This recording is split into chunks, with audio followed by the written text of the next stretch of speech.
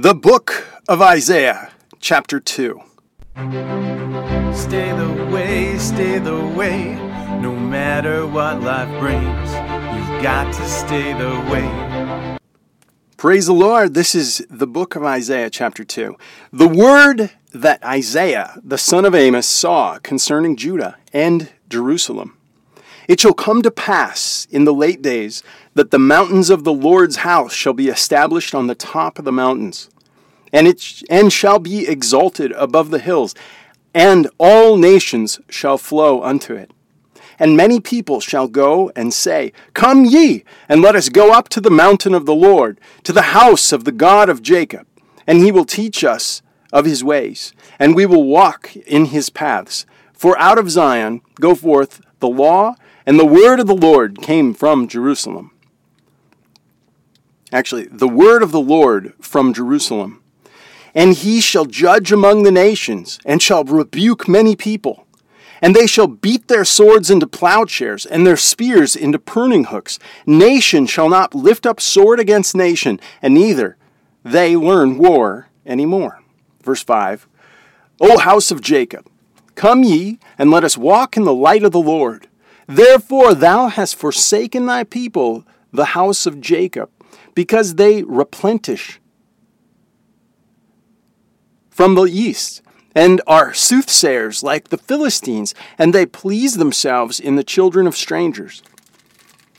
Their land is full of silver and gold, and neither is there any end of their treasures. And their land is full of horses, and neither are there any end of their chariots.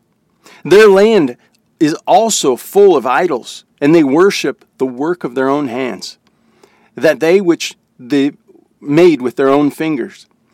That the mean man boweth down, and the great man humbleth himself. Therefore forgive them not.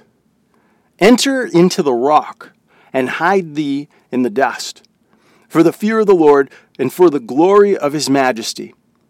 The lofty looks of man shall be humbled, and their haughtiness of man shall be bowed down. And the Lord alone shall be exalted in that day.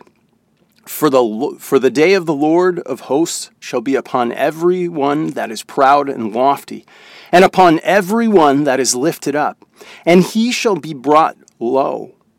Verse 13, and upon all the cedars of Lebanon that are high and lifted up, and upon all the oaks of Bashan, and upon all the high mountains, and upon all the hills that are lifted up, and upon every high tower, and upon every fenced wall, and upon all the ships of Tarshish, and upon all the pleasant pictures. And the loftiness of man shall be bowed down, and the haughtiness of men shall be made low, and the Lord alone shall be exalted in that day. And the idols he shall utterly abolish, and they shall go into the holes of the rocks, and into the caves of the earth, for the fear of the Lord, and for the glory of his majesty. And when he ariseth to shake terribly the earth, in that day a man shall cast his idols of silver and his idols of gold, which they have made each one for himself to worship, to the moles and to the bats, to go into the clefts of the rocks, into the tops of the ragged rocks, for the fear of the Lord and for the glory of his majesty, when he ariseth to shaketh terrible the earth. Cease you from man, whose breath is in his nostrils, for wherein is he to be accounted of? This is the end of Isaiah chapter 2. You've got to stay the way.